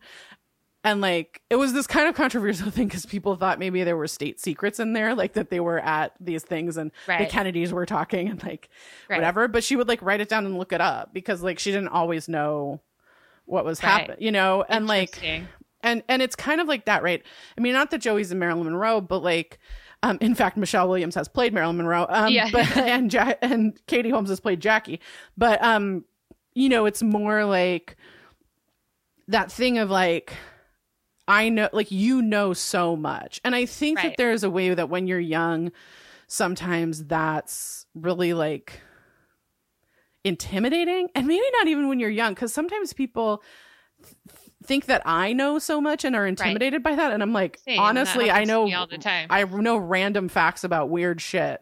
Or you just know what you're interested in. Like, you know, like I don't really know that much about music history. So like, people talk about it and I'm like, my eyes are glazed over, like, you know, and I'm not saying that this is unimportant. I'm just saying like, I actually know nothing about this. So the amount of time it would take me to learn it, like I don't have right now. And you know? and like, you know, I think that we all have our things that we're like, whatever. And I get that, like, traditionally speaking, someone who can quote literature at you and like talk about these scientific things and like knows history, like traditionally speaking, those are things where you're like, oh my God, like what a brilliant blah, blah, blah, blah, blah. And like, that's not really true, you know? I mean, she probably knows more about the labor law than he does. I mean, I think she probably knows more about labor than he does, exactly. Period. Yeah. You know, like there are things that like she knows about, but I agree. Yeah, definitely. So, you know, he's like, yeah, but I know nothing about girls, you know? And like, you can see where he's like, well, I hear you, but like, I am immature in this other way, you know? So the reason why I'd be interested in you is because like we're actually at the same level of this in this way. Okay. So I had a little note about some of this exchange because it feeds into my Joey as a bisexual theory. So Henry, or not, what's his name? AJ. Sorry. AJ says, I can't keep track of all the men we can't stand on this show right now. I know. So AJ says, I wish I knew more about pretty girls, their hopes and dreams, what makes them tick, which is like a little bit creepy. And Joey says, me too. And I'm like, Joey also would like to know about pretty girls and what makes them tick. Yeah. I mean, is this my confirmation that Joey Potter is a bisexual? I think so. I'm taking that as such. Okay. I'm allowing you to. Okay. Thank you. Thank you. Confirmation. It's canon now. Thank you very much. Okay. So Joey's like, oh, we didn't get to see the Northern Lights. And AJ's like, next time. Yeah. Like, okay. I know it's like very rare. We've already talked about this. Like it's fine, whatever. Fine. And he's like, actually, I've seen them before. Uh-huh. And this scene, she's like, tell me about it. Don't you feel like it's such similar to Jack? Yeah. Tell me about sex. Yeah. Like she's always asking guys like, oh, you've had these experiences. Tell me about them because I'll never have that experience. Yeah. Have you ever seen the Northern Lights? I haven't. Alaska? No. Okay. Yeah. No, I was in Alaska with the midnight sun. So it needs to be dark to see the Northern Lights. Sure. Yeah. I have never either. Yeah. It's on my bucket list. Same. Yeah. If you go to Roxanne Gay's Instagram, she's in Iceland right now and she's been seeing a lot of it. Oh, cool. Yeah. It's a prevalent around the equinoxes. So, and we're right around, the September 21st was the equinox. Yeah. Okay, cool. Anyway, so we go back to the after party, which is being cleaned up mostly by Jack and Andy. Yeah. It checks out. Yeah, it does. Jack's really sweet and he's like, sorry, Dad couldn't be here. Like, and you can see, like, again, we've talked about like their relationship, and he's just like, I know that probably would have been important to you. So like, I want to give you this space. And Andy is like, yeah, like I'm kind of stoked about it. Like this was actually a really amazing experience for me. Like I was able to be someone with new people and all these people didn't know about my past. They didn't know about what happened last year. And like, and this is when we're reminded, like Andy is so similar to Jen and Joey, where they want to be able to grow and not have the stigma of their past. Yeah. And exactly. To be held back from like their past, that like all that, like Andy didn't get a say in her mental health. Like, it's like, it's a part of her, but exactly. But this wasn't a choice that she made. It was something that was like thrust on her, And so like the complicatedness of being held back by something that like you can't help is, it's super interesting. Yeah, because like, she's like, it was kind of nice to have all these people that like don't know that part of me, like really believe in me and who I am now. And like, the whole night I felt like really myself. Like I felt like me. And Jack's just like super great and is like, that's the best news I've heard in a long time. Yeah, exactly. And then Andy like lets him in to this part of her and she's like, at the hospital I had this mantra and it was structure and purpose. And she's like, she was like, it was nice to have something to hold on to that wasn't another person. Yeah. And this is like, again, we're remembering that like as much as we loved Andy and Pacey, their vibe wasn't necessarily healthy. It was particularly bordering on unhealthy by the time she was, towards the end of the season. Yeah, because she was holding on to Pacey to give her stability and, not working on providing that for herself. Right. And that's one of the most important things you can do in a relationship is like not count on someone to provide your own safety, your own identity, your own coping skills, like you need to do that yourself. Yeah. And Jack's like, are you really okay? And Andy's like, yeah, like I'm actually really great. And then he kind of like looks to Pacey, who's outside, on the porch and like, Jack kind of is like motioning to her, like, you should go talk to him. I know. So that's why he's checking in with her about how okay she is. Cause he's like, are you ready to, go have this conversation, deal with this, and like, yeah. And it's interesting because we've always talked about this, the parallel of Dawson and Joey versus the parallel of, Andy and Pacey and like the aftermath of their relationship and then building a friendship, Yeah. And it's just so much more personally, I think it's just so much more compelling to see Andy and Pacey because this scene is so sweet. Totally. Cause she goes up to him outside and he's looking bummed. I mean, there's no way around it. Yeah. I noticed you weren't the life of the party, and I also noticed your parents weren't there. Yeah. So like, it's kind of sad they couldn't see the star. And and he's like, a lot of people couldn't be here, so c'est la vie. Yeah. And he's like, and honestly, everyone knows the real star was you. Like, where we just come in as actors and just get on stage and get all the credit, but you're the one who made all this happen, and you were amazing, you know? I kind of feel like that little nod is like a nod to the crew of Dawson's Creek from the like creative people who are like, you know, this is the thing. It's kind of like said as like the thing about the crew is that the crew does all the work. Right. You know, and I think it was like a little like wink to those people who made the show run, really. Yeah, absolutely. Yeah. And, you know, and she's like, I bet you're probably stoked they're going to get a guaranteed C. Uh-huh. And he's like, yeah, and that probably disappoints you. Yeah. You know, and they're actually like having this conversation about like the imbalances in their relationship. You know? Definitely. Cause she's like, you know, I'm not disappointed. Like, yeah. And she's like, look, I think there's this thing that girls are taught and that girls try to do. And that's to try to change a man. Mm-hmm. And like, I was wrong. Yeah. But she's like, you know, in your defense, I wasn't exactly a luxury model. I had Fixer Upper written all over me. And she kind of jokes with him, you were priced to sell. Right. And then Pacey says, I was damaged goods, which I was like, ooh, unpacked that, man. I know. Yeah. That's coming such off like of a thing the Jen would say. Yeah. Off of the Miss Jacobs thing. Yeah. Yeah. And Pacey, and then Andy tells him, I was wrong. There was never anything about you that needed fixing up. There never was, and there never will be, because you're perfect as is. Yeah, and it's really sweet. It's super sweet. And it's like, we've talked about this before, you know, this imbalance in their relationship. Like, she wanted him to be a good student, and like, it's like an impossible hill for him to climb. Not because he can't be a good student, but because Cape Side has a fucked up educational system. Yeah, and I think also like there's something about, I mean, it was like, this was a little before Bridget Jones's Diary, but it kind of reminded me of that line in Bridget Jones's Diary where, you know, Mr. Darcy tells her, you're perfect just as you are.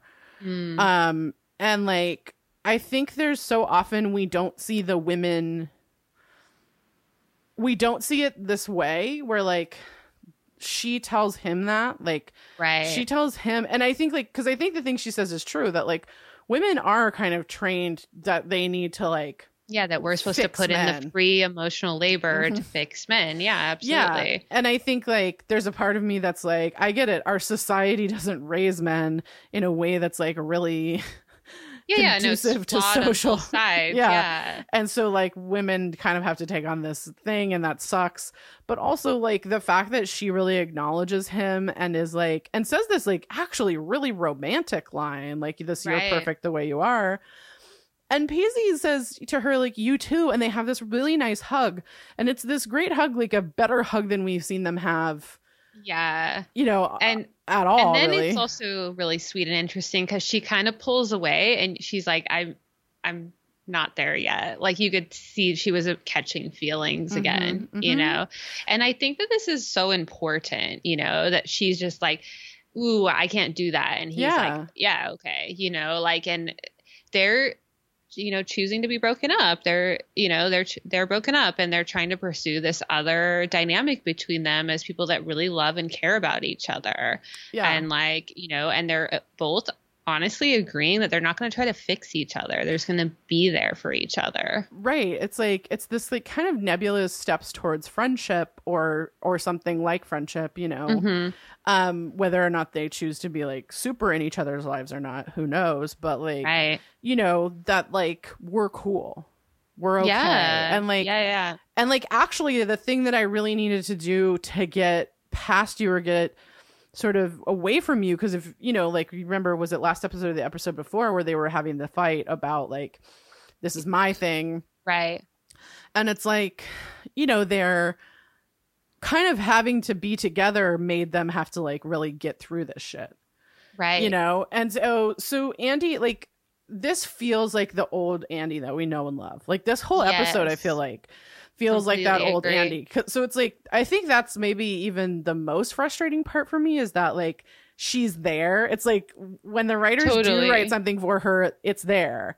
No, I completely agree. I mean, we've seen the old Andy in the past like 3 episodes or so, you know, and you're like, finally, you know, and it's just, it is disappointing, to be honest, because I like Andy so much. Yeah, and me like, too. it just is disappointing that like they Fucked around with it. Yeah. Yeah. Yeah. Because when we see her being really dynamic, it's so interesting. And I think her relationship with Jack is so interesting, you know, and I think her relationship with all of them are interesting. Like, that's the thing, is that like these relationships with even her relationship with Jen, or with, you know, Dawson, or with Pacey. Well, I mean, Joey. and Joey, like Joey, Andy's the only other one Joey's actually friends with. Right. The premiere episode, she was excited to go see Andy. Like, she was Absolutely. like, this is my friend, you know? Yeah. And like, so that's awesome. Yeah. Totally. So they kind of walk off making small talk, Pacey and Andy, and like, you know, they have a nice moment. Yeah. She's just kind of like, what should my next project be? Yeah. Like, you know, they're definitely like just being confidants to each other, and and like using that like shared intimacy they had in this like, other way. Right. I like it. It feels healthy to me. Same. So we go to Henry and Jen, who are, I think, walking towards Jen's house. I think so. And Henry's kind of like talking about being depressed. He's and like, I can't remember the last time I felt this depressed. And Jen's like, kind of like, 10 minutes ago. And it's just like, it's super dramatic. Yeah. It's believable. I'm not going to talk shit, but it's hard. Yeah. And Jen's like, you're not going to get any sympathy from me. Yeah. Like, and she's just kind of like, you need to cool it with these grand gestures. It's total bullshit. She doesn't say this, but like what I'm saying is, she's like, look, I could have been with the grand gesture guy, Pacey. Yeah. And it wasn't for me. So that's not my vibe. Yeah. Although Pacey would never do the make you repeat things. No. I think Pacey's grand gestures are actually more thoughtful, more interesting. Yeah. You know, just obviously we love Pacey, so there's more dynamic. But it's like, okay. She's like, you need to stop like being the artist Christo. And like, and he's like, who's that? And she stops herself from telling him, because they're just so different. And this is kind of what I was saying in the last episode, is like, Jen actually does want someone who's like dynamic like her as well. Yeah. That like, no, like she's from New York, so she just knows other like, you know, it is what it is, you know? And so, you know, this is like this famous artist. Like, he put all those, umbrellas on the side of the 5 when we were kids. Oh, okay. Yeah.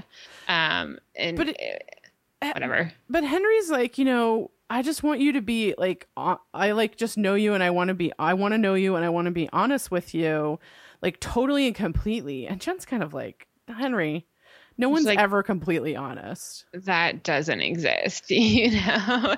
And she's like, maybe when we're kids. Yeah. And then he's like, you know, I can be completely honest. And then she's like, well, I guess that's true. Like, I don't know what it is about you, but you have that like thing that children have. And I like, this is my thing, is like, I guess they're trying to contrast Jen and Henry, that like Henry is this sort of childlike guy. And right, Jen like lost her childhood a long time ago. Like, so I think it's supposed to be like Jen didn't get to have a childhood, so she could have that with Henry, and that's something that like she would benefit from experiencing. It just kind of makes me sad for Jen and sad for Henry, I have to say. I completely agree, because like, I think Henry's right. He can be honest, but it's again only honest about his experience. And it's like, what Jen really wants, I don't think is necessarily honesty as much as it's understanding and like, you know, empathy. And, you know, I think when she was shocked that he didn't take the history of her past as like being an asshole, he was like, well, why would I do that? You know, so it's like he didn't understand her feelings. And I also think that just like I think that he really doesn't understand her. Exactly. And I think that's her kind of hesitation. And I mean, like, just this whole thing is making me very sad for both of them, because like, I don't really know what they could possibly offer each other. Right. I mean, like the only thing is I think Jen does need to have a relationship. Like, Sure. And she's super scared of that because she's only been hurt in the ones she's had. Sure. So like I want that for her. And I think that she's immature within her relationship experience. So like you could see why this could be something intoxicating to her, you know, because while she has sexual experience, she doesn't have relationship experience, in my opinion. So you can kind of get that vibe, but it's just like, I don't know why they think that the writers are like, oh yeah, this guy, Henry, y'all are going to like him. Right. And then she kisses him. Yeah. Yep, she does. She kisses him. And then like he's like, tell me what you're thinking. And she goes in and kisses him. Yeah. And then he's like shook. And then they make out. Yeah. And like, again, this is a total authentic 16-year-old experience, you know, where she's like, okay, like this guy's a total weirdo. I kind of find it charming and endearing in this one way, but I also find it like unnerving and disturbing in this other way. And like, but like he's super into me and like, I don't exactly trust myself around my judgment of men. So like, what if I just make out with this guy? Like what? Why don't I just go for it? And I think that that's just like a common 16-year-old teenage experience. Sure. Yeah, it's odd, but here we are. They finally kissed without him paying money for it. Yeah. So then we go to Joey's, where Joey's getting dropped off, and Bessie sort of comes outside and is like, "Oh, the boy we both know is waiting here to see you." Yeah, and you think it's Pacey. Yeah, we're like, ooh, what? Yeah. She walks over to like a fire pit and Adirondack chairs, and it's Dawson. And he's they kind of are this a little bit like a, you know, to compare it to Andy and Pacey, I don't like it as much, but to compare it to the history of Dawson and Joey, I think it's a good moment. Agreed. Because like they're both a little bit awkward. Because he's like, I'm so sorry to showed up like this, like after your date. Yeah. You know? And she's a little bit defensive, like, how did you know I was on a date? And he's like, is that what this is about? Like, you know, and she is a little bit nervous because this is a raw point in their relationship. Absolutely. And like, and he comes out of the gates like, I'm not jealous. Yeah. And like, you don't have to explain to me, like, if anyone has to explain, it's like me showing up here unannounced. Like, here. Exactly. And she's like, okay, well, so why are you here then? And he's like, I just like really needed to see you. Yeah. He's like, I really needed to see you because I'm feeling lost. I know. And like on the one hand, like I think this is what you do with your best friends. You're like, I don't know what I'm doing. I'm super lost. Yeah. Like can you help me? You know? Yeah. So like I appreciate that. On the other hand, like their relationship is super toxic. So it's like I have a lot of trauma and triggers from that. So it's hard for me to have him just show up. Yeah. Because he needs her to perform emotional labor. Well, and yes, I agree with that. And I think because you kind of wish that he's like, I'm not jealous about the date. I know you told me you want me to ask about it, so I'm going to ask about it, and then I'm going to ask for this emotional labor. I want. Yeah. Because my thing is like, in some world, this is like the point where their relationship, their friendship sort of writes itself, right? That like she goes on this date, he's like, no problems with that. Like, okay. Yeah, and he does what she wants and asks her about it. Right. And he's like, you know, I don't like that he doesn't care that he gets to be her friend and ask her about the date, and then like she gets to be a friend to him. Like, right. To me, like in some other world that happens and we like write this friendship. Right. And you know, right the ship that has like completely sunk basically between the two of them, and not necessarily a romantic ship, but like a friendship, you know. And Joey's like, well, you know, like, look, Dawson, like, you're feeling lost. Like, how'd you think you were going to feel?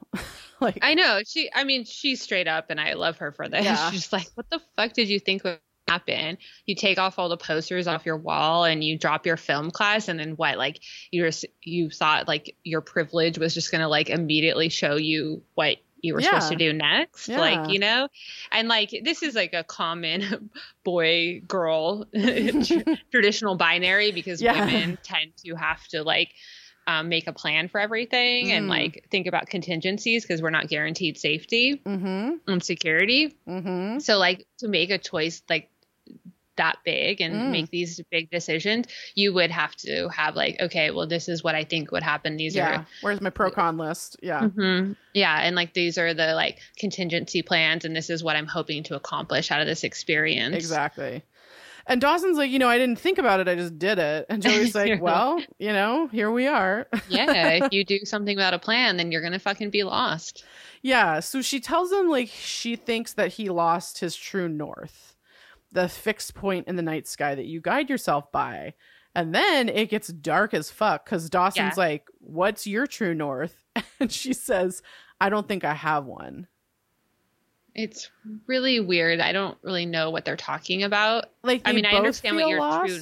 I understand that you could have like your moral compass. It would maybe be your true north or something. Or your goals would be your true north. But like, yeah, I guess are we supposed to take away that she feels lost, or that like she used to think that her true north was Dawson and now it isn't anymore? I think that point is what like I kind of felt, and like that she is sort of lost too. Right. You know, and even after this conversation with AJ, it's like, you know, sure, she has these hopes and dreams and she has like told someone else about them, which is like kind of stunning for Joey to do if you really think about it. Right. You know, like, but she doesn't like, maybe that's it, but like maybe she doesn't really know yet if that's the thing. Yeah. If this like trajectory towards an Ivy League education, particularly, you know? Right. Yeah. Or like, I guess she got a little taste of like, ooh, I might still feel just as insecure in this thing. Help me feel secure, you know? Yeah. And like, of course. Oh, sorry. Go ahead. Yeah. It's just like interesting, I think, like the way that they see each other and they talk about each other. Like she would say her true north is Dawson, and Dawson's there being like, what's a true north? Yeah, they're very much not on the same wavelength. Yeah, exactly. So of course at this point Dawson looks up in the sky and goes, what's that? Yeah. And it's the Northern Lights. Yeah. And she just laughs and she's like, I've been waiting all night for this event. And of course it happens with you, Dawson. Right. Like, not with the guy I was on the date with, but of course it happens with you. Dawson's like, is that a bad thing? And Joey's like, no, it's just typical, you know, and predictable. Which is like, I think that's really true, right? No, because typical. Like all of her big moments she shared with Dawson. So it does make sense. Like the first time you'd see this incredible event that like is on Julia and my bucket list would be with the guy you've shared every other event in your life with, you know? Yeah. And like, it's like, it's a predictable ending to the show as well, where it's like, oh, they're soulmates. There's Dawson and Joey. Yeah. It's always Dawson and Joey. And you're like, I don't know. To me, it just is like, it's such an eye roll. I agree. I you know, I mean, it's like, it's a Chekhov's gun in a certain way. Like they're talking about the Northern Lights the whole time. So of course they're going to fucking see him at some point. At the end. Yeah. But like, and you know, it's weird because it's like, they are such a magical thing that happens, right? You know, in this world. And like, that's so cool. But there's also just like, it's like we don't come to any kind of conclusion, and not that I think that we always have to come to a conclusion, but it's just kind of like, okay, everyone's lost, except for Pacey and Andy, who are like, you know, cool, getting better with each other. They're lost, but they're like, on the path to finding a little bit more, you know, sense of direction. Yeah, exactly. So it's just like, and I mean, it's a weird ending. It feels like a non-ending. Yeah. And we're just supposed to be like, especially since like coming off of this cliffhanger of last episode, I remember like coming like, oh my God, like waiting on pins and needles till the next episode. Yeah. And then you're like, this is what we get. Like we're supposed to be like, don't forget Dawson and Joey. And you're like, no, like I haven't forgot about that toxic relationship. Yeah. I'm actually hoping for Joey to move beyond that, and also Dawson to move beyond that, you know? Yeah. And so just ending it with like trying to make this like complicatedness about it. Yeah. It it's hard because I felt like the complicatedness of this new revelation about Pacey maybe liking Joey was better served in the scene between Pacey and Dawson. Yeah, I agree. And I think, and also like the scenes between Pacey and Joey. Yeah. Of like, he kind of has to watch her do this, even though he's having these feelings. Mm-hmm. And it's like, I mean, he's asking himself like, okay, I think I like this girl and it would be so like complicated for me to actually do something about it. Right. And she's actually not expressed any interest. In fact, she's pursuing a relationship with someone else. And as her friend, I need to do that. And that's this like complicated thing about being friends with someone that you might have like more than mm-hmm. friendship feelings towards. And which again is the thesis of this show. Right. And it's like, I mean, like I said, there are parts of the episode that I love. There are these certain moments that I think stand out and are great. The Pacey and Andy, that mm-hmm. a couple of the little things between Pacey and Joey, the Jack and Andy stuff. Those things I think are so great. I mean, it's hard because like I really can't stand Henry and I really can't stand AJ. I know. So it's like this episode is just chock-a-block full of people that I'm like, oh my God, get out of my face. Right. Yeah. And then you kind of get mad that you're like, why can't they just write these characters better? Yeah, I know. But Erin. So who are you rooting for? Oh wait, what happens next week? Valentine's Day is next week. So everyone just get some chocolates. Yeah. Your candy hearts. Yeah. Conversation hearts. We're going for it. Yep. Who are you rooting for? I think the only person I'm rooting for at this point is Andy. I mean, and Jack, maybe. Yeah. Too. He was so small. He was so small in this episode. But yeah, I mean, I'm rooting for Andy. I'm rooting for... Yeah, that's it. I think you're right. I mean, it's like everyone else seems to be making horrible decisions. So right, and you're just like, oh God, super hard to see. Yeah. Yeah. I don't know. Yeah, it's a little. I mean, like I said, I'm glad we got the Andy stuff in this episode. Yeah, because we've been asking for it the whole season. Like, what? Don't we get to hear about her experience in, the clinic? Yeah, yeah. Okay. Yeah. So, yeah, I mean, not much to really grab onto in this one. Mm-hmm. But, we're in it. And next week we're going to have some Valentine's Day shenanigans. Exactly. So for our listener corner, I forgot to write one down. Okay. So I'm going to ask what my Spanish teacher asked me, Natalia in Argentina. Okay. What's your book about? And since my Spanish, I was like, ¿Cómo se dice toxic masculinity? Since my Spanish I'm still working on it. Yeah. What is our book about as told to a little kid? As told to a little kid. Because that's the way I can speak Spanish. Okay. I would say, like I said a few weeks ago, our book is a love letter to Dawson's Creek. Mm-hmm. It is we use quotes from the show to talk about why the show was important, why it still matters. Yeah. And how our relationship to it has changed in the 20 plus years since it aired. Exactly. Yeah. So, I mean, to be quite succinct about it, I mean, now, the thing we do is we break out different sections on like, hey, let's talk about feminism. Yeah, that's what I was telling her. I was like, the different chapters. Yeah. Capítulos. So, Erin wrote a great essay about season 3 and what it meant to her. And we talk in different chapters about feminism and queer representation, friendship, mental health, yeah, the importance of representation of different, experiences on TV. Yeah, and modern love in the sense that like, these are people that create found family or chosen family. These are people that stick by each other. I mean, for some of you people who think we're too hard on Dawson, there are 2 chapters about us not liking Dawson. So prepare yourselves. But also also I think there are times when we give him credit. And it covers all 6 seasons. So I'm not going to talk about every single part of it, but like, there's a relationship that happens with Dawson in season 5 that we talk about. Actually some pretty like, warm feelings towards. Right. Yeah.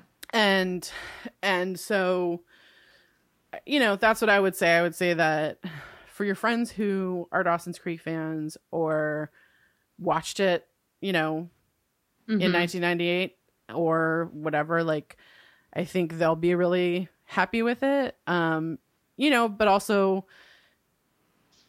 it's a book that sort of, if you're listening to this podcast, I think you'll recognize a lot of what we're saying right in it. But, basically the argument that we're saying and the thing that we're trying to think about is like, why has this show particularly been so maligned over the years? And even she knows the show, she lives in Argentina. Right. She knows the show. She grew up with it. It was all of her friends know the show. Yeah. So it's this like thing that every millennial is familiar with, I was like, "Conoces Dawson's Creek?" And she was like, "Oh yeah." I mean, it's one of these things where I think, and we talk about it a little bit on the podcast, have talked about it and we'll talk about it more, but that like, this was a show that really like, it was for teen girls. I mean, specifically teen girls. Sure, there were some guys that watched it, but like, it was a show for teen girls. And I think that a lot of the sort of maligning of the show comes from that fact. Mm-hmm. And it's funny because a lot of my friends, it's one of those things where like, I feel like I've always shared this show with you and like some of our other friends, but like, it's not a show that I necessarily am like, oh my God, you have to watch this, like I don't like push it on people. Right. And then when we started doing this, a bunch of my friends were like, seriously, you're doing a show about Dawson's Creek? Like, are you that big of a fan? And I was like, I mean, yeah, kind of,